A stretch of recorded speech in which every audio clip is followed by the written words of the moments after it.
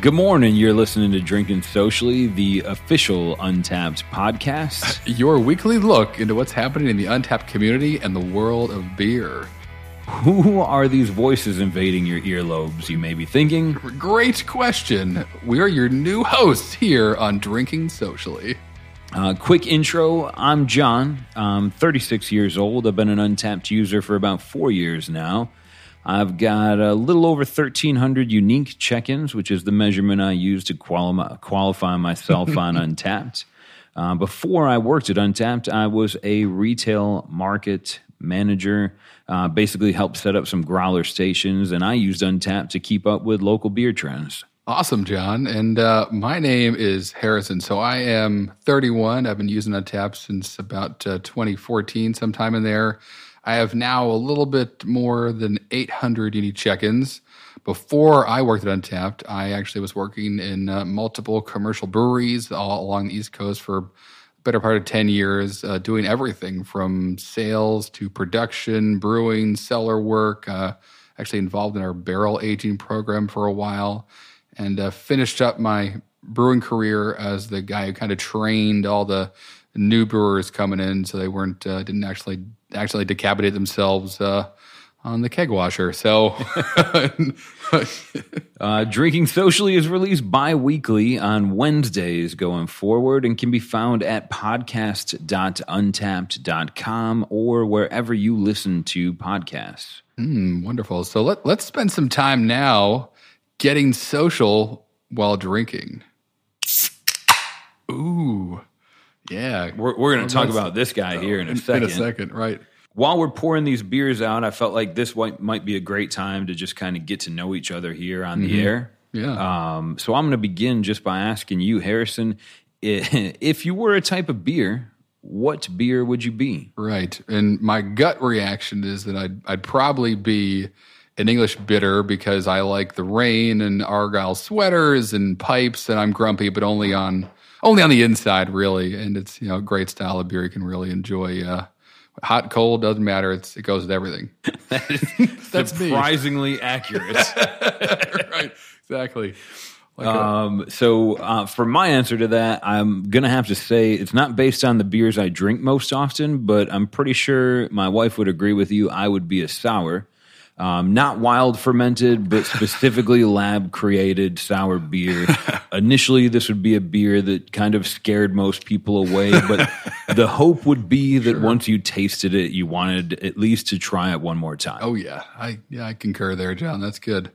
All right, let's take a trip down memory lane. What's your first beer memory, John? Well, it's hard it's beer, so it's difficult for me to place the first one. But when you ask that question, the first beer memory that comes to mind, I was working my first real job in a proper kitchen.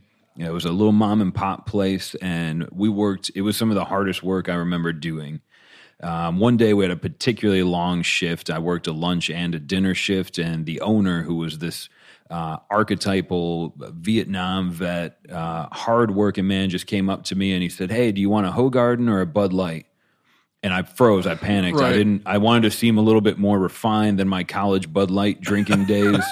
So I told him I'll take the Hoegaarden, wondering if I pronounced it right, and never looked back. I was in the grocery store the next weekend asking for Hoegaardens, getting laughed at, no idea what I was talking about. And here I am 15 years later, over 1,300 of those experiences, and I'm always looking forward to the next one. Looking for the next Hoegaarden.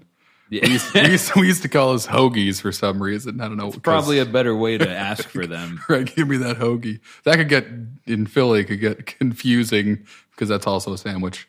All right, so for me, this kind of conjured up two parallel memories. Probably the first beer I ever had was a Natty Light. It was in a can, and it was in a garbage can, like a trash can at a house party. And it wasn't empty. It was like that was the vessel everyone decided would be good to fill with ice and beer. When I got there, it was filled with water because the ice had melted, and a couple beers kind of bobbing in it. So I drank a warm, wet Natty Light, and it kind of, I'm sure it like mostly fizzed in my face. And I opened it up. And I remember drinking it and just being like, "Ooh, this is warmer than I thought beer would be." As if like, which we all know, temperature is something you can control, the temperature of your beer. But at the moment, I guess I was taken away by the scene and everything going on. So that one probably like probably my first beer experience. So like I'm trying to timeline wise place. I also remember having a Newcastle Brown Ale or a Nuki Brown. I don't know why I have a nickname for everything. Nuki Brown's what we call it. That was like my dad's go-to. Just snagging one of those out of the fridge and kind of like having an awakening of like, ooh, this is also a beer and not yellow and fizzy and decidedly colder than the Natty Light out of the garbage can. And wanted to know more about that. So that was definitely like I feel like for a lot of people that beer kind of opens up the doorway into more the styles that are all out there. Both your first warm and cold beer from the brewer. A question that I often ask people when we're talking about beer. I never want to ask what your favorite is. It's too hard to discern. But Harrison, what's your go-to? What's a beer you're grabbing out of the fridge first? Yeah. So right now, June, summer, it's getting hot out. So I'm kind of every year I go through like this mini quest where I try to find my summer beer. What's going to be my go-to for this hot, humid next couple of months? And so recently I had Guide beer from Sweetwater, which is their lager. It was great. It's super sessionable, a lot of flavor to it as well. And also have been enjoying the Can of Bliss series from Oscar Blues, where they always have a new one coming. I think they have a hazy IPA. It's like a rotating IPA series right now that I had, and I had the tropical one before that. Both of them were great, so I'm definitely kind of looking forward to revisiting that. As it keeps getting hotter out, and the next one they roll on out. But yeah, this time of year I'm kind of I'm try to gravitate towards lagers, but once it gets real hot, I know the Berliners are going to pull me in as they always do, and go for that nice tart porch drinker, which it's any day now. I'm sure that'll kind of dominate the choice for me. What about you, John? It's a tough question to answer. I mean, the reigning king of beers for me is probably something like a lactose or just hazy IPA that you can only drink one of. Mm-hmm. One of the beers I drank probably the most of is Saranac used to make a beer called Disruption. Yeah. It was in a nitro can. It was a nitro brown. Saranac, if you're listening, I will buy those from you myself. Right. But honestly, my go-to, no matter what the day is, no matter if it's early in the afternoon or early in the morning, it's been a session IPA or a pale ale, something that gives me the flavor that I'm looking for, and more than just a yellow fizz. So I'm blessed in that there are so many to choose from. Sierra Nevada's Hazy Little Thing is probably still in my fridge right now. I'm always looking for that beer that I can repeat. Yep. Yeah, they'll rinse and repeat. That's right. It's good. That's the definition of a great go-to. John, tell me kind of what's your favorite part about the growth of craft kind of as a culture, as a biz? Obviously, it's been pretty wild a couple of years, and beer is everywhere now. And yeah, what tell me a little bit kind of feedback about that for you. How's that been for you? Not to get too far into my background, I come from an incredibly small town and eventually moved to Buffalo. But through both of those cities, I think the great part about craft beer is the community that it brings. I've relocated a few times and I travel less frequently than I'd like. But one of my favorite parts is whether I'm living in a new city or visiting one for a weekend is finding that local brewery, tap room. I'm almost always able to find some people that I can get along with. The drinks are locally made and usually interesting. That's really exciting. Might score a good bite to eat there, listen to some local music. But generally it's a place I feel like that just cultivates part of that community that I miss from growing up in a small town. Mm-hmm.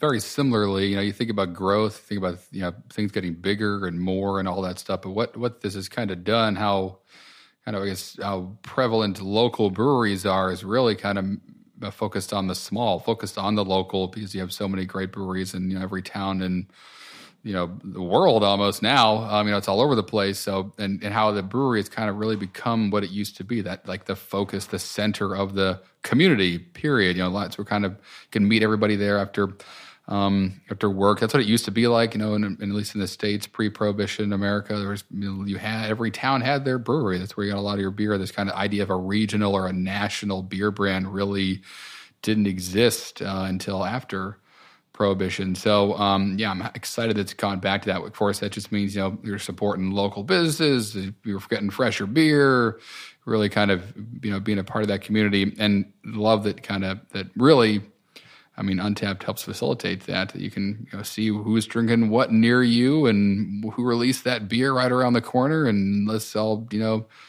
tell each other to meet there tonight and grab it. And I love that it's become a real focus for pretty much every community I've lived in. I've traveled a lot too, and everywhere now there's great beer and a cool place to hang out and enjoy it, which is great. Couldn't agree more. Harrison, Humble comes from Philadelphia, I think one of the great beer cities. They just got done with their beer week. I think it's the oldest in the country. It is. Philly has no problem finding good beer, but a shameless plug for Untappd is that it really does. It's one of the social medias that I really appreciate. It allows me to keep in touch with friends, but find what's most important to me. I can type in a beer name and go get it, reasonably provided. If it's Dark Lord, no. Well, you never know, right? You may see someone checking it in nearby and go knock on their door, go find out where they're tagging their location. Great way to make friends. Hey. Yeah. At least maybe send them a message first before you show up.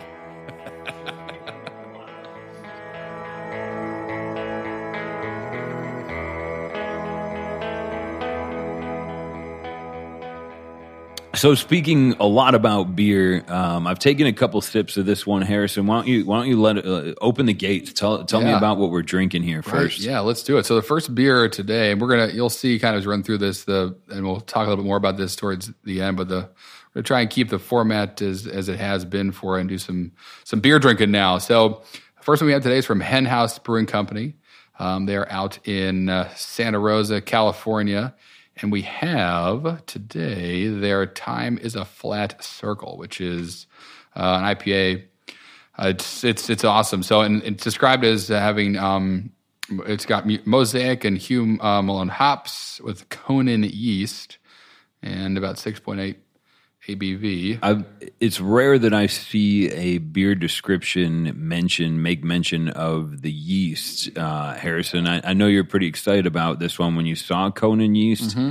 I don't want to pick your brain too much too early on, but would you please mind sharing with me why this Conan yeast is inherently exciting for an IPA? Sure. So this is in many ways kind of the yeast that started it all for New England style IPAs. This is the yeast that alchemists and used in heady toppers. So it's also known as English Ale Yeast 3 or Vermont Ale Yeast.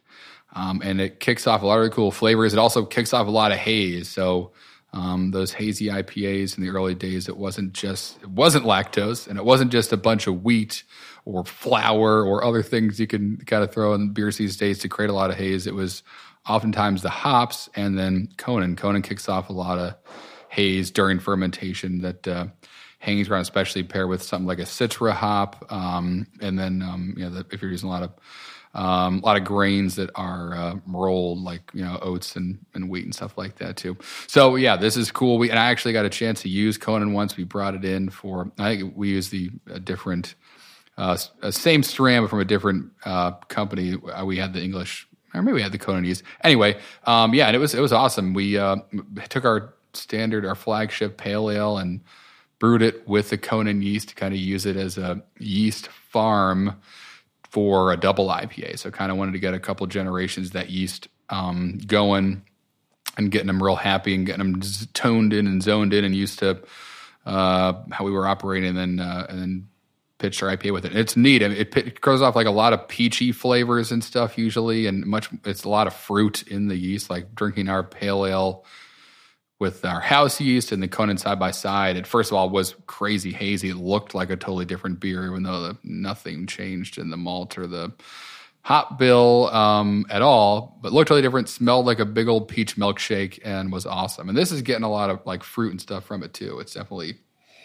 the Time of the Flat Circle, which is an awesome reference to the first season of True Detective, which I really enjoy. Anything Matthew McConaughey touches or even goes near, I'm there. I'm sold. So this is great. I haven't seen True Detective yet, but I'm very grateful. A good friend of likely all of ours, Kyle Roderick, actually brought this beer in for us here to kick off the new season of the podcast. Yeah, thank you, Kyle. The last time Kyle checked into this beer, he says, yes, I'd like a pint of existentialism with my IPA. Love this beer. That was about a year ago, Kyle. Thanks for bringing us the 2019 version. Yeah. I see Tim Mather checked it in with him about a year ago. And a couple of my friends have had this beer. I always like to check and see who has drank it the most on Untapped. So shout outs to you, Dustin and Sterling. You guys have each checked this beer in 6 times. I'd love to see who makes it to 7 first. It probably won't be me. Challenge accepted. But it is still available right now on Untapped. If you're in San Francisco, there's a couple of locations that have this on the shelf. Pop on Untapped and check that out. But yeah, it's got a lot of, I mean, it's great. You know, Hugh Malone's cool. Hop Mosaic's pretty classic, but I'm getting a lot of... The fact that the hop's name is Hugh Malone makes me think that I'm tasting melon in the beer. And stuff, yeah. I'm sure it got its name partially, from the taste it throws. But if you didn't give me the hop build or the yeast they use, I would still taste this beer with my eyes closed and tell you it's an amazing and delicious and juicy IPA that doesn't throw the haze I expect for most of my New Englands. At least it's not as cloudy as I'm used to. Yeah, it's definitely hazy and not opaque. Well described. So, and that is right. It's turbid or whatever. It's a nice hazy beer. Yeah, and this is awesome. I'd love to know more about the grain bill because I bet you the Conan's doing a lot of the work from the haze side of things. It's a pretty killer yeast, pretty monster of yeast. It also, that's the other thing, when you ferment, this thing, it ferments very vigorously. So we would have like blow off buckets for our fermenters that would overflow with blow off as this thing was fermenting. It was so vigorous inside the tanks, it would shoot it out of the arms, and we'd have to mop the floors, nose it down and stuff because it's a hungry little critters. But awesome. I mean, that's great. You want stuff fermenting quickly and vigorously. You want to be sitting around. So Conan definitely will do that for you. But I think that was one of the reasons why we didn't use it all the time is because it's a mess to use it all the time. It's like a chore in itself to have a whole cellar full of tanks always just exploding, carousing all over the floor would be whatever. But anyway, this is great. This is awesome. One thing I'm really passionate about, and I hope we get a lot of feedback from you guys on this. Hit us up on social media. That's what it's there for. We're really interested in getting some of your feedback as we kind of build this season 2, if Absolutely, you will. Yeah. Drinking socially. Have you drank this before? Let us know what you think. Tag us in it. If you check it in, please do. Let us know. Yeah, we really want this to kind of be powered by everyone listening, so I'm excited to see what you guys think, and if you guys can find it out there. But it's a couple locations in San Francisco have it right now, so go check it out on Untapped. If you're not in San Francisco, there are some comparables as well, which is another feature that I find myself using pretty frequently when it's a beer that I just can't get my hands on. Right. Although Untapped tells me that Blind Pig is similar, and I know that's also pretty hard to find, but it is amazing. Oddly enough, Untapped's telling me that Alvarado's Double Cone is similar, and that's next on the docket today. Well, what a lovely transition, Untapped. How'd you do that? Reading our minds. All right, let's dive into that one. Sure, let's follow up an IPA with a big old double IPA. Ooh, yeah! Look out! This beer had Conan yeast dropped into it right before canning, jumping out of the glass, jumping out of the on can. my head. Right, exactly. It's like, is this a Gallagher show or is this a podcast?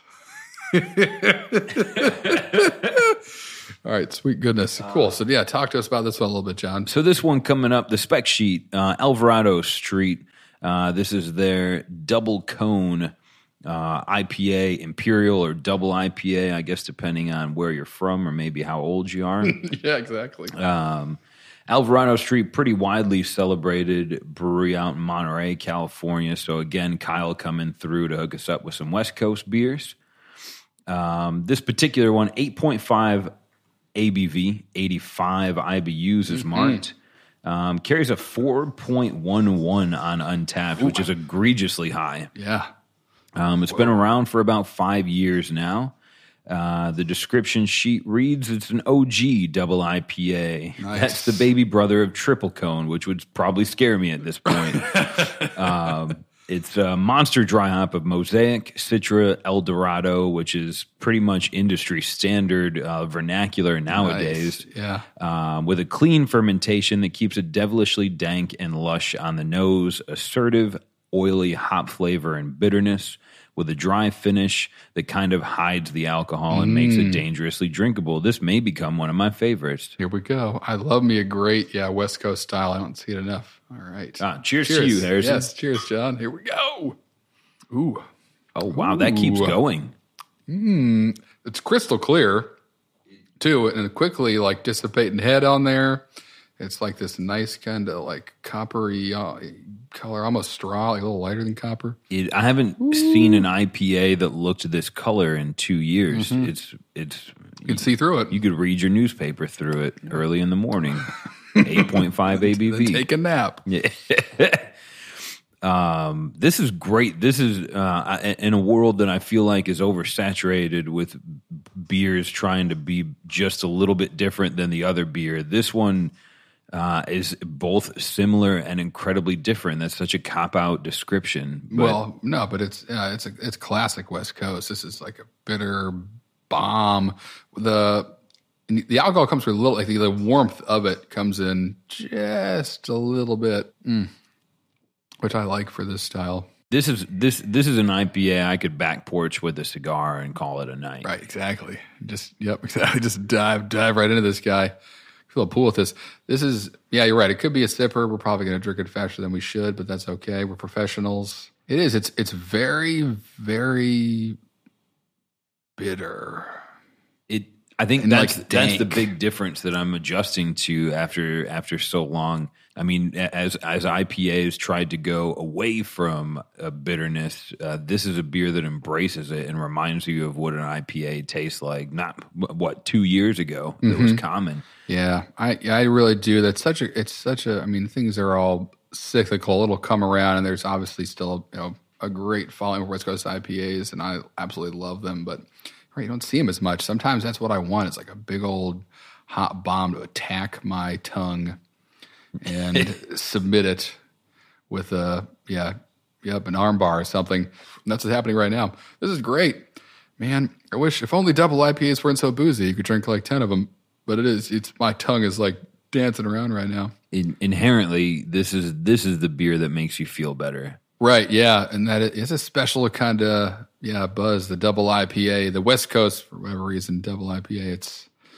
I was having flashbacks of the year is 2009 and discovering in West Coast IPAs for the first time, and they got the whole world in my hands. This is great. I got the whole world in my hands. Right. Hashtag. I'm looking at, honestly, this one widely checked in on Untapped. Yeah. Over 4,000 check-ins. I've only got one friend outside of the office here that's had that. So shout out to you, Elliot. He liked it as well.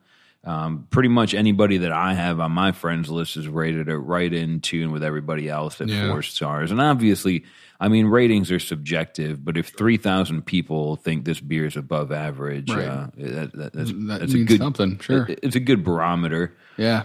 And we've got a discernible winner, loyal check-ins, Mike W. at 18 times he's checked into this beer. Mike W., you are a champion, and hopefully that took a long time. Right, exactly. Or it was one horrible night, one great night and a horrible morning. We've all had those. Widely available at verified locations on the West Coast. You'll probably have to be a little bit lucky to find it over here on the East Coast, of course, but... Harrison, can I ask you, I don't mean to keep resorting to your knowledge banks, but Get in there. I remember not long ago when I was selling beer to people that no one could name one hop. This is only 5 years ago. Right. People knew some of them that hops were in a beer. Right. Centennial was the same as any other hop. They were all C hops, and they all sounded and did the same thing. Right. And now when I read Mosaic Citra El Dorado, I don't even care what else the sentence says. I want that thing. Yeah. Do you know, is there any, to your knowledge, is there a perfect trio of hops for dry? Is there a reason that I often see? I mean, Citra seems to be the most popular. Obviously, it's subjective. No, absolutely. So that's a really cool. It's a great question, and it kind of opens up. Let's see how big this Pandora's box is. You may have to reel me in, John. So let's just focus on Citra. And let's jump back to, we're just talking about 2009. We'll go back there. And Philly Beer, we were just talking about that. So that, in like 2000, we'll say like 9, 10, 11, maybe 9 and 10, that hop was like the hop of the moment. Citra was on the scene. I had it like was at an event, and I had, with Great Lakes Brewing Company, they had their Burning River Pale Ale in a cask, dry hopped with Citra in the cask. And that was one of the first times I had it. And I was like, holy crap. With the brewer himself, Bob was an amazing guy, and we got plenty of stories there. Right. Focus. Right, exactly. So, thank you, John. Good, the real. I'm on the hook. So Citra, so that was a big deal then. And the way hop contracts work is you have to, basically every year, the demand for like a hop increases by 20%. They can only really plant like 10% more of the hops. So they're always, for a while, we're always at a deficit.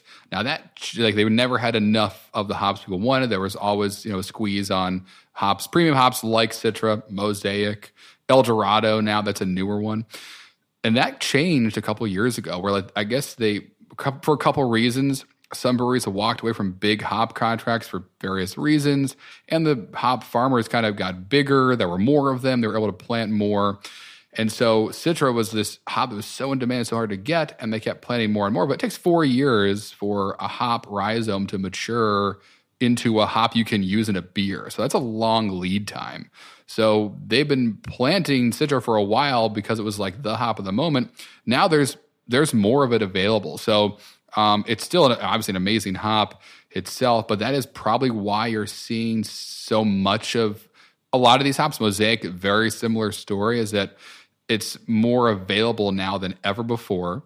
And it's an amazing hop that then, a lot of the breweries that are open now were probably in the same position I was, 10 years ago, out there enjoying beers and falling in love with Mosaic, which was a manufactured hop. That was a hybrid of a bunch of other hops that they made in a lab. I think the University of Washington made it.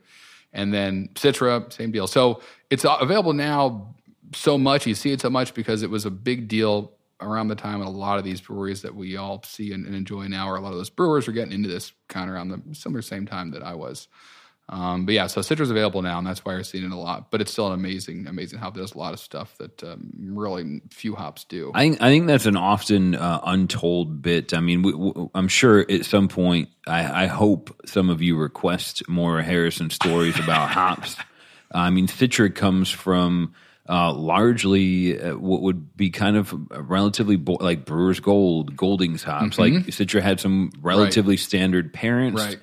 And it was probably early on released to only a few breweries, then it gave us like Pseudo Sue and Zombie Dust, like the beers that kind of became brands of their own before it became so widely used. Yeah. And again, the demand continued. Really, a big reason for what I mentioned before, that it kicks off a lot of haze. So you see hazy IPAs become more prevalent. How can we accentuate that?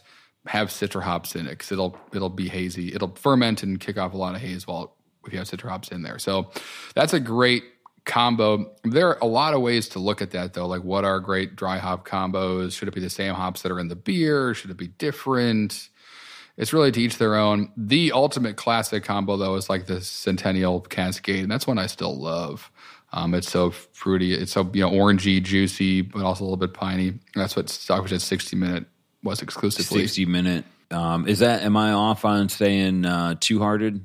Two Hearted is just Centennial. Yeah. Yep. And that, But again, and we dry hop with a lot of Mosaic. We actually benefited from a bigger brewery walking away from like 10,000 pounds of it And our rep was like, "Hey, I have some."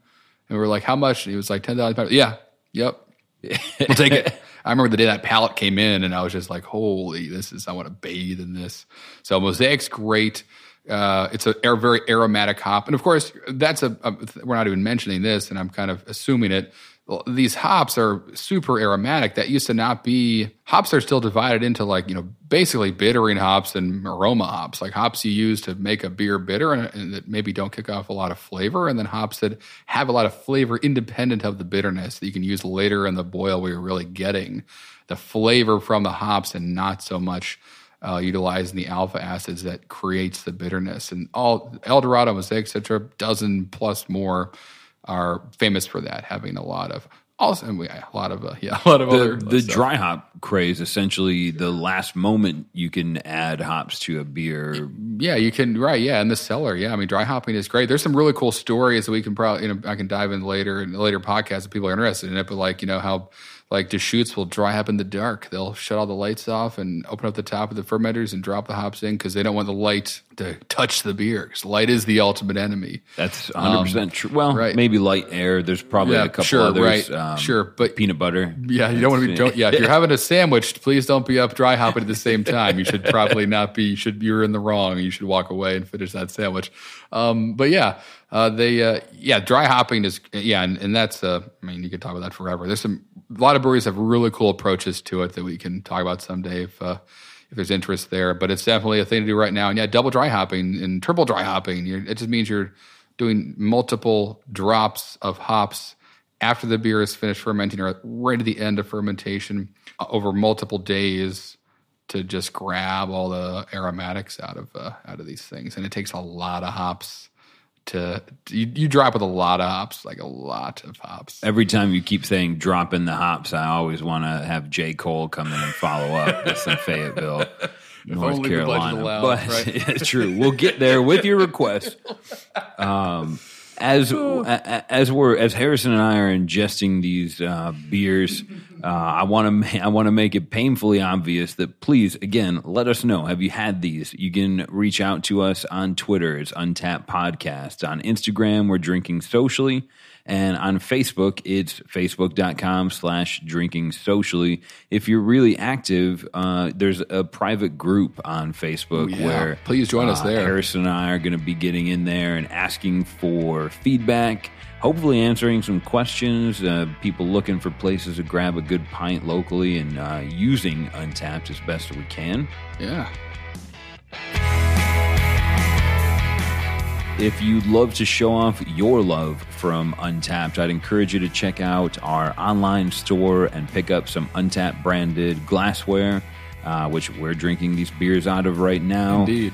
Grab a shirt, sweatshirt, hats, more. Father's Day just happened. It's not too early to prepare for the next. You never know. Also, as a really cool bonus, if you go to store.untapped.com, enter the coupon code podcast in your checkout on the online form. They'll ask you if you have a code. You're going to type in podcast, and that's going to get you 20% off anything you order. 20%. That's better than free shipping. It's going to be store.untapped.com. Use the code podcast. Save 20%.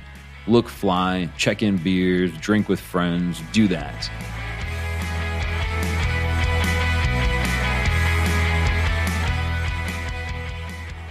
So if you haven't learned much about Harrison yet, he's lengthy, he's educated, he's got a lifetime or two of experience, and I love picking this guy's brain about beer. So we're going to kind of keep with the tradition of old, talking about a style of the week. Yeah. Exactly right. I loved this. I was talking about this Drinking Socially, kind of just focus on a style, some history there, all that stuff. And I'll share a story today with one of my favorite styles of beer, although one tough to enjoy more than one or two of, the Eisbach. Yes. Which also sounds cool. Eisbach. What a great band name. If you're a heavy metal, a German heavy metal band, you're looking for a name, Eisbach. So I'm on the Brewery Association breaking down kind of the style of it. So they're saying color should be light brown to black. If you don't know, appearance should be clear, chillhay shouldn't be present. Like a sweet malt character, super high. Hop aroma should pretty much not exist, as well as the bitterness, super low. and alcohol may be present in the aroma. Fruity esters like bananas, cloves, and stuff can be evident, but not overpowering. No diacetyl. You'll hear us talk about that a lot probably as we go along. But alcohol, super high. So basically, this beer usually clocks in between like 8.5 and 14. So I've seen them as high as 15 or more percent. Super low IBUs. It's dark. It's like it's almost black. And that kind of sometimes it has that nice purplish hue, brownish purple hue to them. So this is a cool style of beer, but to make it, it's really unique. So Eisbock is basically what it's referring to there as what it means in English, and they're not joking. It's not a play on words. To make this beer, you basically make a Doppelbock and you freeze it.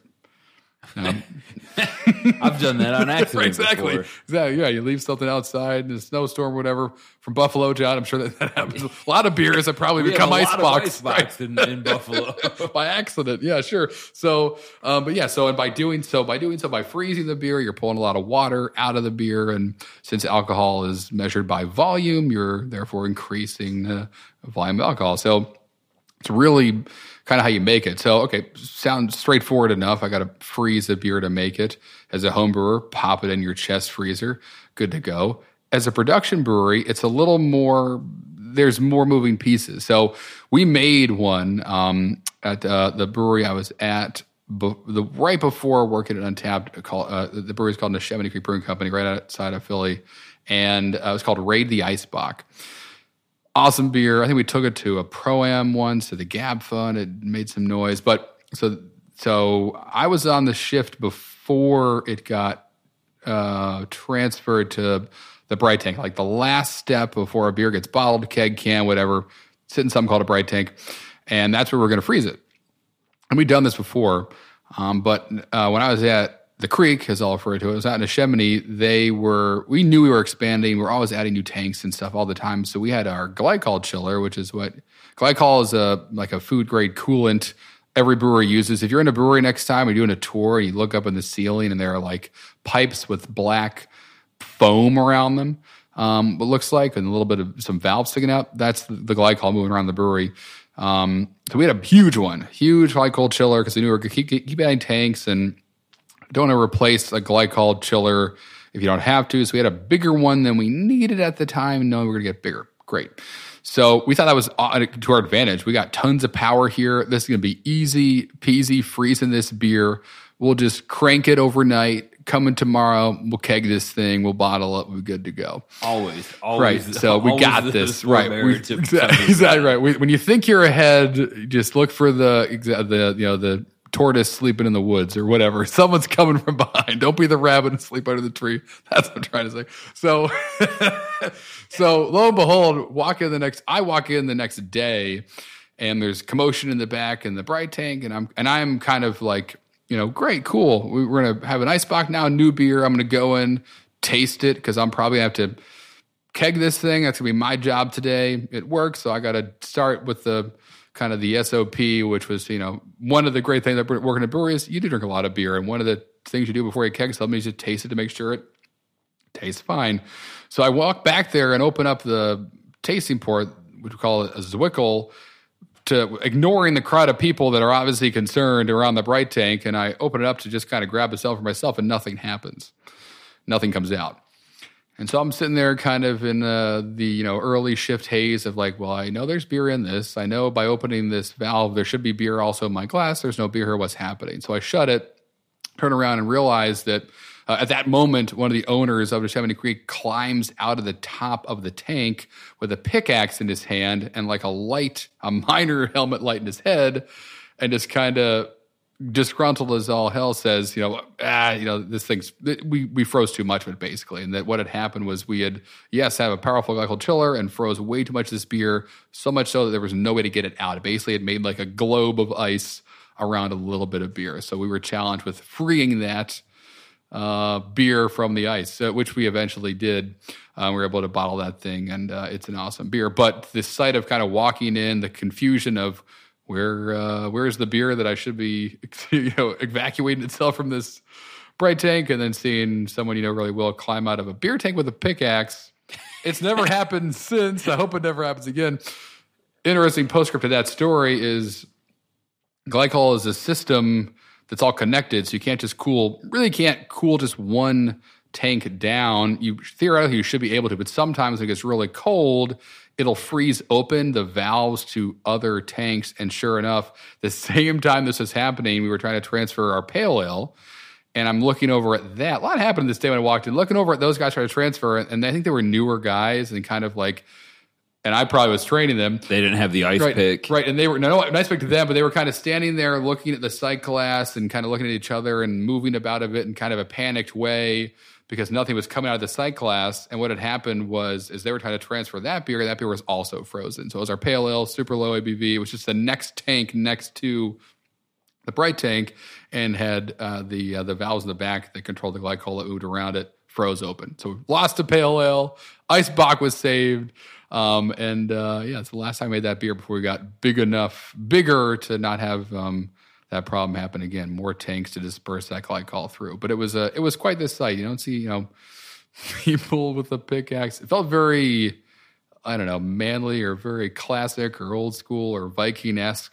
Is there, in one sentence, is there room in the world for an ice pale ale? Is it possible? Sure. Okay. Yeah, of course. I challenge some brewer to make it. But the moral of that story is the beer gods giveth and the beer gods taketh away. And for Icebox, they mostly take. Literally. But it's a delicious beer, and it'll put you on your behind just a pint of it. I think ours came out to about 11% when we were done with it, but we've had them be like 13 or more. And for a while, the most alcoholic beer in the world, which was the Sink the Bismarck, was like a 30% Icebox. That's really the only way you can get beer to be that boozy, is to suck all the water out of it. Which, of course, you lose a lot of volume there and don't make a lot of beer. So financially, ridiculous, but delicious. Also and bragging logistically rights. Ridiculous. Yeah. Really all around. Mainly bad, but, you don't need to slam dunk to score 2 points. Exactly. And really with that beer, like it's almost like the amount of alcohol you get for the amount of work you have to do it's proportional. It's a boozy beer. So your back hurts at the end of the day trying to chisel it out, but have a pint or two of it, and what back? What pain? I believe the Germans are credited with creating the ice wine.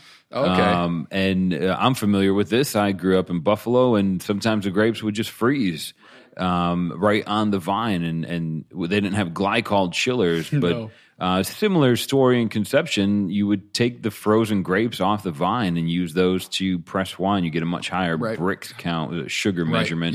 Yep. And at the end of the day, it turns into a wine you can sell for more money, but probably had to work twice as hard to get. Right. Yeah. There's always no biological free lunch. There's always a cost of something. Yeah.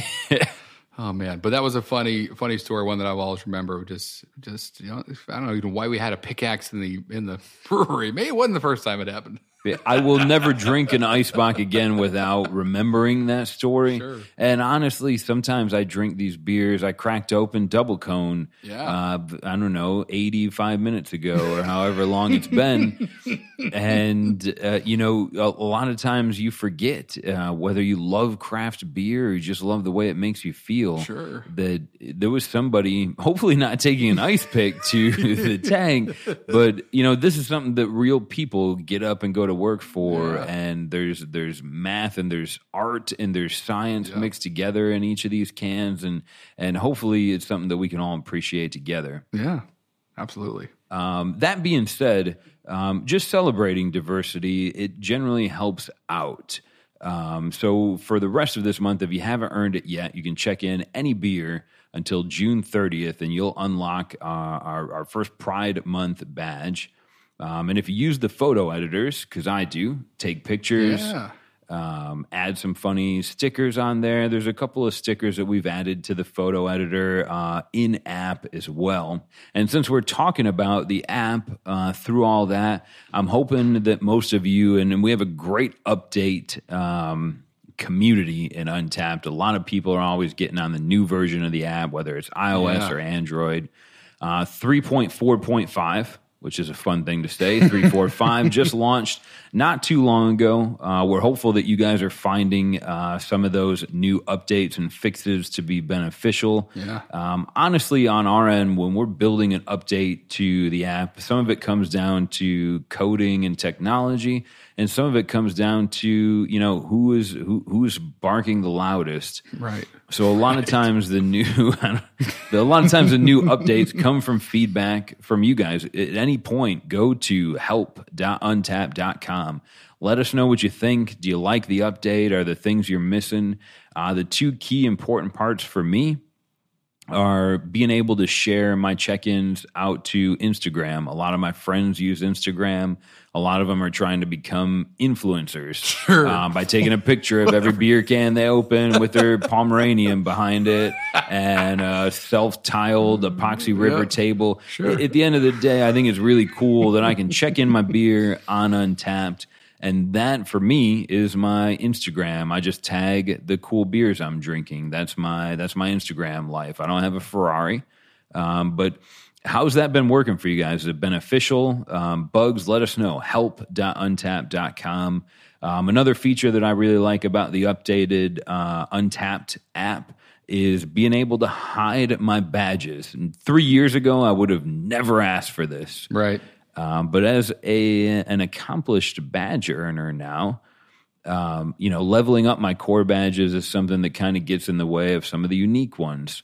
And I really like to make sure I just spend a minute and read about them. It's me personally, but I like that instant gratification. And I'm drinking the beer, I'm already winning. But if any of you are gearing up for your 2,500th unique, or you're running through beer after beer after beer because it's fun, you like the chase, if the core badges have been getting in the way for you, there's now a way to hide those level ups. If you go into your settings, you can turn the level badges off, and we won't let you know about them again until you hit level 100, at which point, pat yourself on the back. Yes. Hell yes on level 100. Mountain climbed. Move on to the next. Plenty of badges out there. That's great.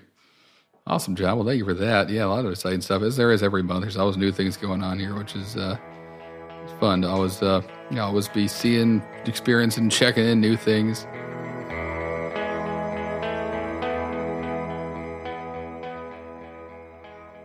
Historically, it's been the norm of some beer articles every week, and so we're going to kind of jump around that today. We actually spent a lot of time with the Q&A in the beginning and some shared stories and stuff. We kind of wanted to finish on some thoughts about what's going to happen, next in this podcast, what the future holds, and really just again want to. We said a couple of times, but echo back that we'd love to hear from you guys. I'm personally really excited to share about my time in this business and stories, the PG rated ones at least, give some insights into the industry, answer questions, whatever you got, whatever you're wondering about. If there are breweries you want us to reach out to have, interviews with, we're going to start doing that. We actually have a nice, cool new interview segment. We have a pretty big brewery lined up to start that a good friend of mine now runs. Just recently was promoted to the director of brewing operations. So that'll be cool. But if there are other places you want us to reach out to or things you want to know or stories you heard that maybe are true or maybe aren't or whatever, use us for that resource, and we'll do what we can to get whoever is interested on here with us so we can kind of, share some stories all together. I couldn't agree more. I think the most important thing about a podcast is, what do I get from it as a listener? So for you guys, we're more than happy. Tim and Kyle both kind of communicated with us a lot on this handoff. We've been listeners to the podcast. We've been following the social media, and we both really enjoy beer. But what's most important is, what do you guys do? You guys want to hear about upcoming beer and brewery related news updates? Are you interested in getting some homebrew tips from Harrison? Because they'll take a long time. Or do you want to hear about beer and food suggestions? Are you planning a 4th of July picnic and you want to make sure you pair your IPA with the right this and that and the other? Sleeveless hot shirts. dogs. Hot dogs is the answer. But ultimately, this podcast should be something that you guys have input in. We value your check-ins. We value your feedback, and let us know what we can do to make this a little bit more beneficial for you guys and girls. Yeah, please do. That's what I'd love to spend most of the podcast just answering what you want us to do, and and then see where that takes us. It's that time. I think it's that time, John. This is formally noted as the outro, right? As it should be. And as always, where can they find us, John? Well, online, you'll find the show notes at podcast.untapped.com. Yep. That's going to be where you find the newest episodes, or Spotify, or wherever you listen to podcasts. If you have any questions, feedback, obviously we're reaching here. We want these questions. Ask Harrison what else he's done with that ice pick. Exactly. Why was it there? Twitter, Facebook, Instagram. You're going to find us on Insta, Drinking Socially. On Instagram. On Twitter, it's going to be Untapped Podcast. And on Facebook, just check out Drinking Socially.